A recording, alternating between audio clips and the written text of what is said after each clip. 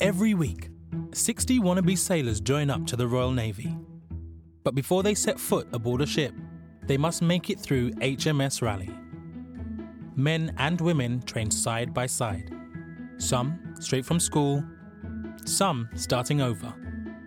Guided by serving officers in the fleet, tough on rules and discipline.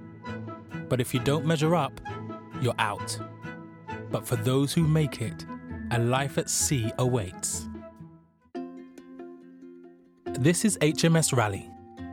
Today, a new class is arriving.